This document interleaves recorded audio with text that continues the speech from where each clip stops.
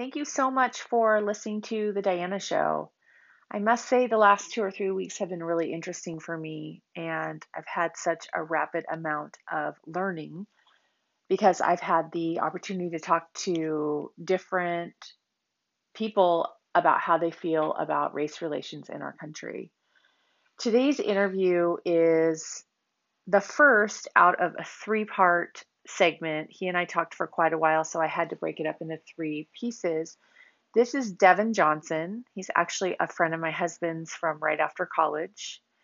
And he is a most interesting person. As a matter of fact, I think he should have his own podcast, and I told him so.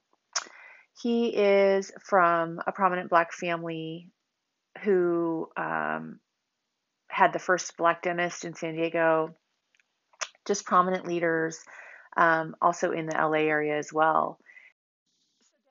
Super interested and educated in this area and has a big appetite for getting involved and has sent me a lot of great articles to read and has just been a great advocate and friend to come alongside myself and my husband, both of us, who want to become more educated and get in the fight. And he's just a great reminder that there's a lot of different ways to protest. You can get out with a sign and protest, or you can protest on social media, or you can protest by helping to educate others. So anyway, without further ado, I want to get to Devin. I think you're going to really enjoy this conversation. You, when we were starting to talk about, there's that picture that has you, and you said it was your cousins, right? Yeah, it's me and my siblings, and cousins and some friends, and it was photo taken in the living room of my great uncle's house, who lived in National City down in San Diego, and he was what I understand to be, if not the first, among the first Black dentists in San Diego. Wow. And he has a long history in the city as an activist for civil rights. Mm-hmm. And he was a prominent figure in San Diego. I mean, there's a photo of him with JFK. He was kind of the center, I guess, a center of the cultural community here for African Americans. There are always a lot of things going on in this house, from what I'm told by my parents.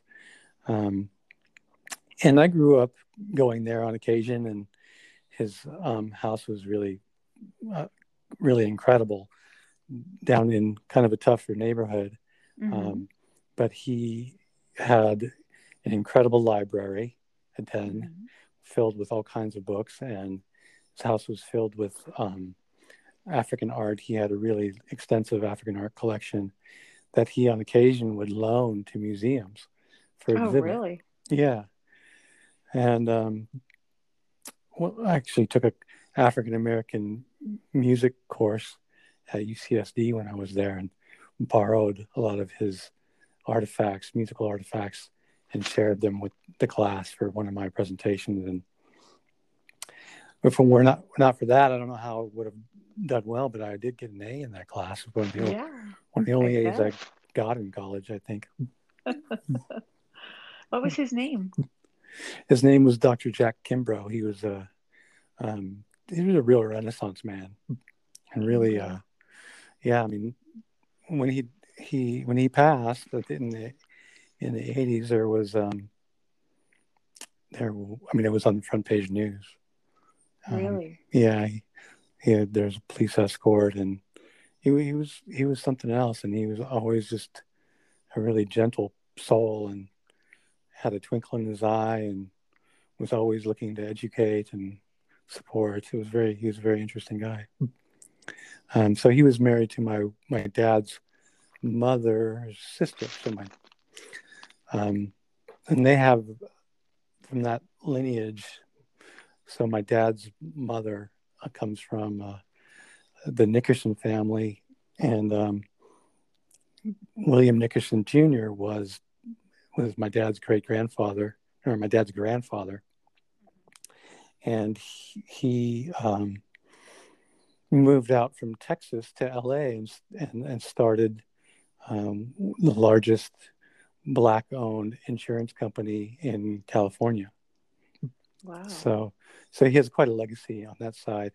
I Mhm. was actually just reviewing this. Someone from the family had written a manuscript about his family and had done some genealogy, and it was Mhm. pretty interesting on that side. And so, if we go back far enough, both of their two great, I'm not sure how many greats, but several greats, Mhm. grandfathers were both white slave owners who had children with their slaves who later became free. And that's part of the Black ancestry which I descend from. How So, old were you when you when that was starting to be explained to you? well, honestly, I only realized that within the last few weeks when I started digging into that manuscript. Mhm. I don't know. There has always been a lot of talk about the Nickerson family and how prominent they were in LA. Mhm. But as far as genealogy went, I didn't have any clue, and no one had ever said anything to me about it. But I found that rather interesting, and now I'm trying to, collect and save that information and whatever I can find, for my kids, so Mhm. that they have an understanding of the legacy and their relationship with the Black community, and um, an understanding of where they come from. And it's it's pretty it's a very weighty thing for me to Mhm. really grasp and pass on, um, especially given my current health situation. I don't know how Mhm. long I have to really explain things to them from my perspective and pass on all that information, because I don't know. My dad's in declining health, and I don't know who else would be able to do that for Mhm. them besides my wife, um, who's white. Mhm. And she definitely has an appreciation for it, but doesn't have access to the information. Mhm. So that's been, and they're getting, as they're getting a little older, they're 9, and 11.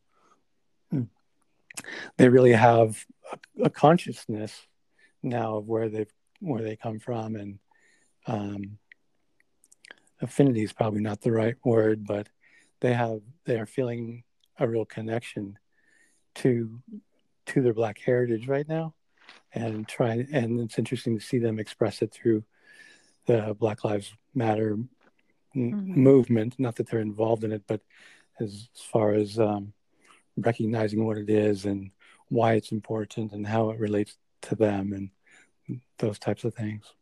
Yeah, can you give me some examples of how your kids have been affected? I saw the Um, signs. I love the picture of the kids with the signs. It was adorable. yeah, they made their own Black Lives Matter signs just out of with their own initiative. Like, that was not prompted or Yeah. encouraged in any way. One afternoon they showed up with them. Um, Wow. yeah, and they really, even outside of this, they have a very strong social conscience, Mhm. um, which I I think part of that is taught, but part of it's also innate. I think part of it's Mhm. ingrained to a Mhm. degree, and I'd like to take credit for it all, but I don't think I can. They're they're pretty they're pretty unique kids, and um, the signs that they've made really kind of made me open up my eyes a little bit to see, to acknowledge uh, how much of a conscience they had, and sent the photo to my dad, and it really moved him. It did. Uh, yeah, and well, not Yeah. only I that, bet he was proud. last year in fourth grade, my kids had a well, Davis, my son, had a this class has the entire fourth grade class presents a historical character Mhm. in in character, right? So they Mm-hmm. get to choose somebody and dress up and do a talk on who this person is. He chose Martin Luther King, um, Oh, cool. kind of uh, to me out of the blue, right? But I think some of the discussions that we've had over the course of the years had resonated with him, Mm-hmm. and he came up with that on his own and made a speech and did the history and had the outfit, and it was really something special, and um, meant a lot to me, and I know meant a lot to my dad too. So I think that was very telling about who he is. Now, do you and your wife make it a point to like watch appropriate movies with them, like about Black history or anything like that, or did he just kind of come up that with that on his own? I mean, how has he become curious about Yeah, that in your family? we definitely talk about it, and we've encouraged. There aren't, I don't think, so many movies that are appropriate for kids in that way that Yeah. I think are that helpful. There are some Hmm. books that we found that worked well, and I know one of the books that really made an impact on both of them was a book about Rosa Parks, and they'll both reread that book to this day. But it's something that you know I will talk to them about the things about our family and about Hmm. um, context and about equity, Hmm. equality, and those kinds of things. But my wife's really the one who um, makes it tangible by Hmm. bringing with with books or other learning opportunities, um, and opening discussions and things like that. She's the intellectual. So Mm, so it's been interesting, especially now, um, with the protests, and they get very uh, gosh, I'm almost emotional about when they yeah. hear about the indignities Hmm. um, that are being, gosh, placed on African Americans, and they get really worked up about it, and it's as worked up as I do. I think and they'll Yeah. talk about it for a long time. So it's really heartening to see that I know that legacy is going to be carried on. Yeah, that is So really incredible to hear. yeah, and Um, for me, it's really important. I mean, I hate to cut you off there, no, but not at all. Go I, ahead. I think for me, it's really important as something that I've I've carried with me as um, very light. I mean, I'm white. I pass as white, Hmm. So, and a lot of my dad's family did really too. Hmm. His father went to USC medical school, dental school. So my grandfather was a black dentist also. He was in LA, but I'm pretty sure that he was accepted as a white student there and was passing as a white student. Hmm. Um, And so so that's two generations, older than you, correct? Am I right, right, understanding that right? Okay. right. And so the whole family really is fairly light skinned. And for me, I've really, and no one ever suspects that I'm black or African American. They have no clue. So, Hmm. and when I tell them, it's really kind of interesting to see what the response is. But Yeah. my point is that I know this may sound a little trite, but I carry a lot of guilt, you Yeah. know, from having, from being able to pass, for Hmm. not having to experience those things Hmm. um, that many other people do. And, because I take pride in my ancestry and that history, but I also benefit from not having to live it. Hmm. And it's a real, it can be a real conundrum for me sometimes. So just knowing that I've at least passed on some of that awareness to my kids means a lot because that's really the only thing I can do. That, of course, as uh, you know, being in my position, I've reached out to my friends, my people of color, and said, "Hey, what can I do?" And most of, aside from reading books and having conversations, mostly what people say is talk to your kids, have Yeah. regular conversations, don't make it a one-time conversation. It's just like talking about sex or drugs or any of the things that you want your kids to know, be knowledgeable about. Talk to your kids on a regular basis about how to treat people equally and kindly and lovingly, and how we're all created equal and deserve those equal benefits. And there's been a couple of conversations that I've had recently, where I'm just sort of taken aback and blown away. And even I was reiterating it to Thomas, and he was like, "What?"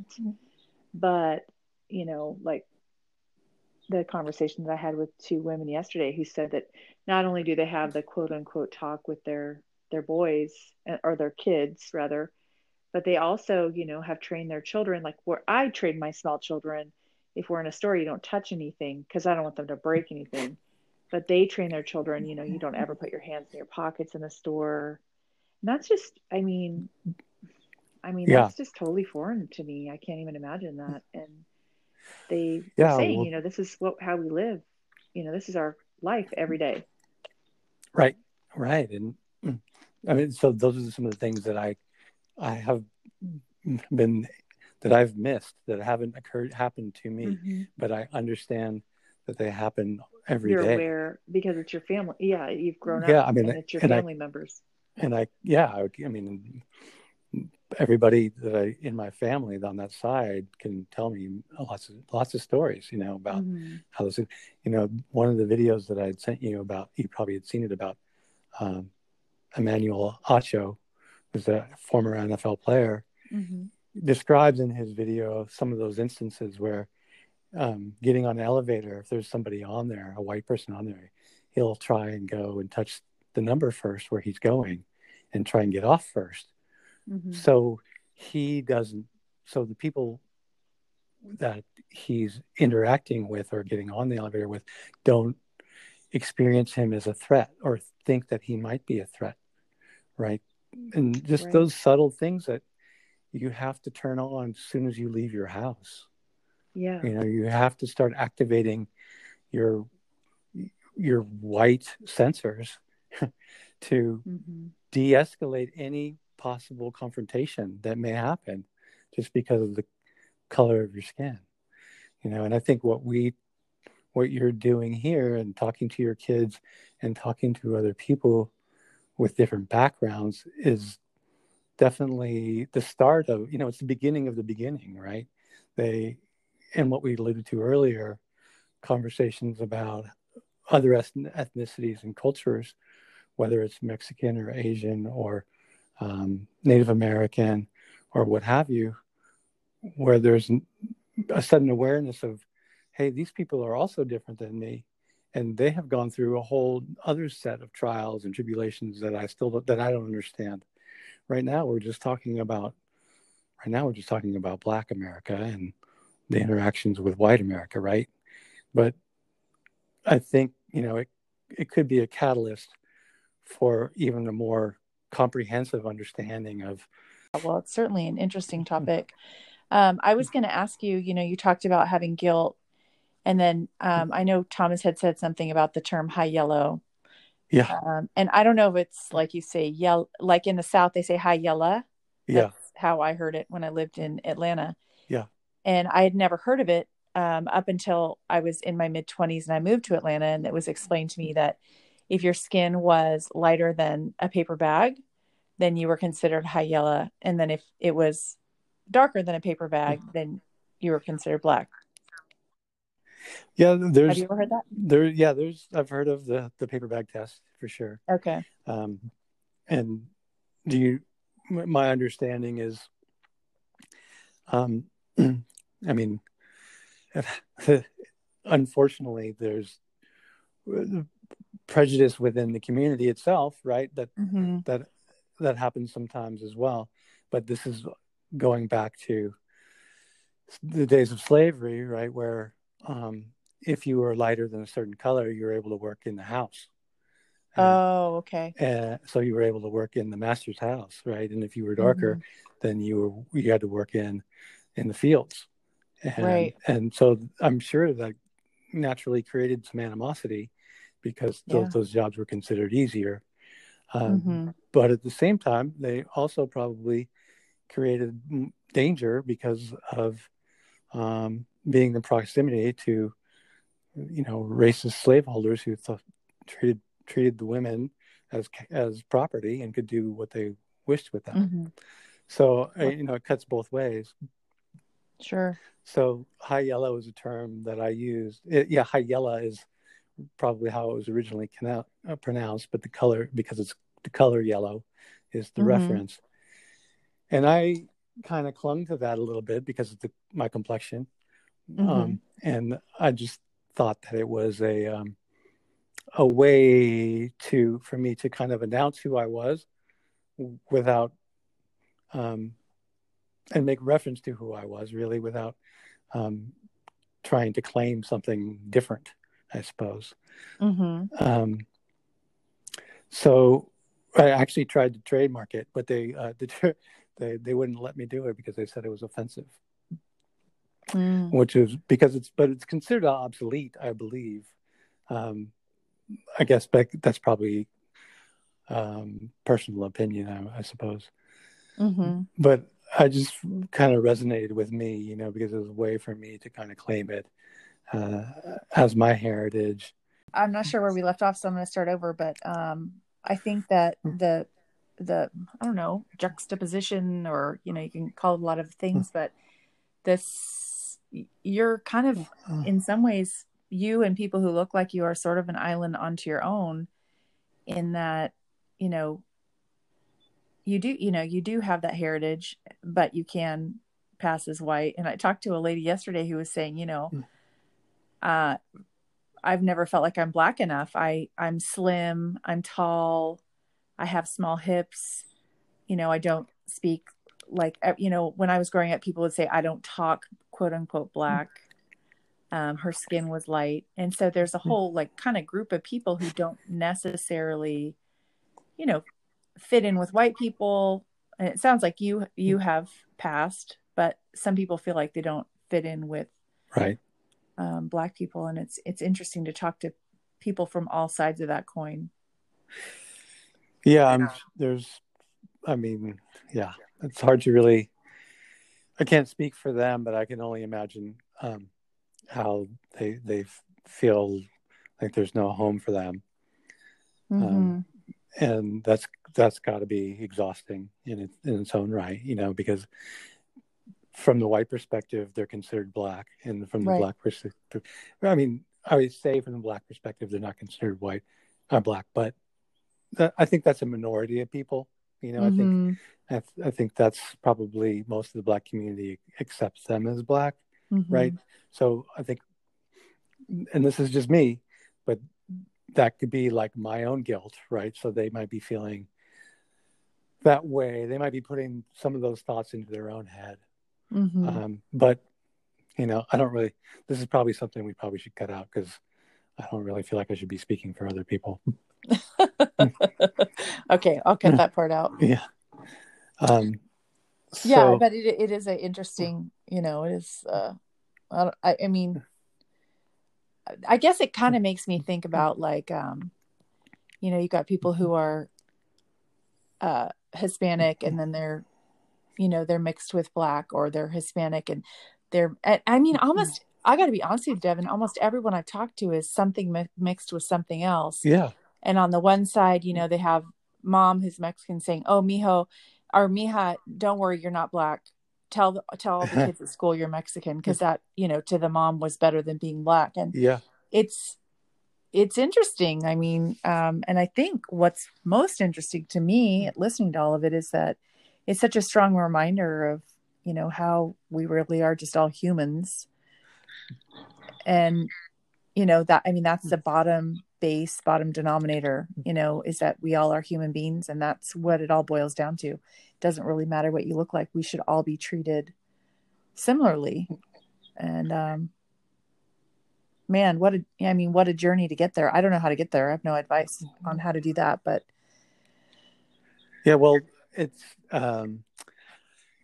talking to your kids is probably the biggest one, because these prejudices are taught. We're not born that way, and they're like you say, there's racism between other groups, just as like you said, between Mexican and Black and Asian and whomever, and the Muslim world, and not that's religion, I understand that, but there's but like the Egyptians and people who, I see what you're talking about. I mean, everybody just because somebody looks different than you doesn't mean that they are different than you. Right. Just, it's really pretty pathetic when it comes down to it. It's all based on fear, and the fear mongering that's been going on here in our country is outlandish, and is obviously taken a turn for the worse, or at least reared its ugly head again, right, in the last 3.5 years, and been deemed acceptable, right?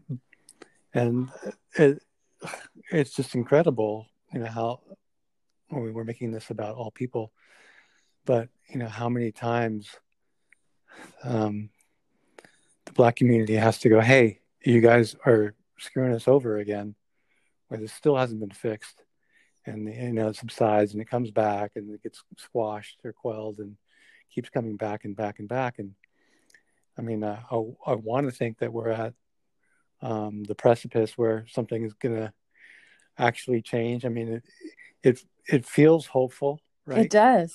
It feels helpful, but I think there's going to be a lot of hurt before the heal. And that's sad and it's unnecessary, but that's kind of what's going to have to happen, because people are going to have to get used to being comfortable with the uncomfortable. Yeah. Until we can break through. I had a conversation, and one of the ladies, we're having a good flow, good conversation, and we were talking about something about how white people, I am realizing, and myself included, how much we just don't know. Like, we don't realize that's I get in my lane and I do my kids and I make muffins in the morning or whatever, and I'm busy and I'm doing my life. And although I do volunteer and I feel like I'm a good person, I'm trying to raise good kids, I don't realize what other people who don't look like me might be facing, unless it's like a massive, like the tragedy we had 3 weeks ago, unless it's something like that. And that, that pops up and I'm like, wow, that's so sad. And then I just kind of get back in my lane. And I think one of the things that really needs to change from my perspective for the people who look like me is that we really need to start reading some books, watching some documentaries, listening to some conversations, and start having some uncomfortable conversations with people we work with, and people we've been friends with, and people we're friends with them, but we would never really talk about race because we don't want to make anyone uncomfortable. So those conversations are so eye-opening and illuminating. And she said something to me. So we're talking, and then she said, but isn't it sad? Isn't it a bummer that Black people have to have white people come alongside them, or, another race come alongside them and say, hey, look what's happening to the Black people. She's like, it bums me out so much that at this point we can't just be that for ourselves. And I get that, like that level of pride where, of course, why shouldn't she be able to have, at this point, have her race have been able to do that for themselves? And the kind of the anger and the hostility, I mean, I'm not saying she was angry or hostile, but I would feel pissed. Yeah. I would feel pissed if I had been held down. People look like me had been held down. I'd be pissed if my son couldn't go for a jog in a hoodie and without me worrying about him. Yeah. That'd piss me off. So I get that. And I never thought about that before I had the conversation with her. Yeah, it's very, I mean, it's frightening when you think about what people have to go through on a daily basis. Like we said, leaving your house and having to have a totally different mindset and walking on eggshells Yeah. around other people. And, the fact that, let's face it, it's, the white people wouldn't or won't listen to the black people who are advocating for themselves, Right. and and that's why the whites are needing to be involved today, is because that establishment that's entrenched is that they just refuse to listen. Oh well, we know better. Right. How frightening is that? So, It, you bring that up. That funny enough, a person that I used to work with, who's become years ago, become a good friend of mine. I've known him for 20 plus years now. He lives in Orange County. His dad played basketball at USC against my dad when my dad played at UCLA. Oh, wow. And we learned that, and over the course of getting to know each other. Within the past couple of weeks, he told me that he had these interactions one particular evening with a group of his friends, and they were talking about the current state of affairs and race relations and the Black Lives Matter movement, and that several of his friends basically outed themselves, and he was standing up for the protesters and talking about how we need to figure each other out and hear what everybody's saying, and they outed themselves and basically mocked him out of the room. Wow. And they tried to patch it up. Some people texted the next day saying, oh yeah, everything's cool, we don't get it, we didn't get it, or you mean everything's cool, like they understood his point of view and they were educated, or everything's cool like we just want to sweep it under the rug? We want to just gloss over it, like we can still be friends, and we'll just kind of pretend that never happened. But in the meantime, he's like, these are people I've known for 30 years, and I blame myself for not knowing them any better. And I can't consort with them anymore because I know who they really are.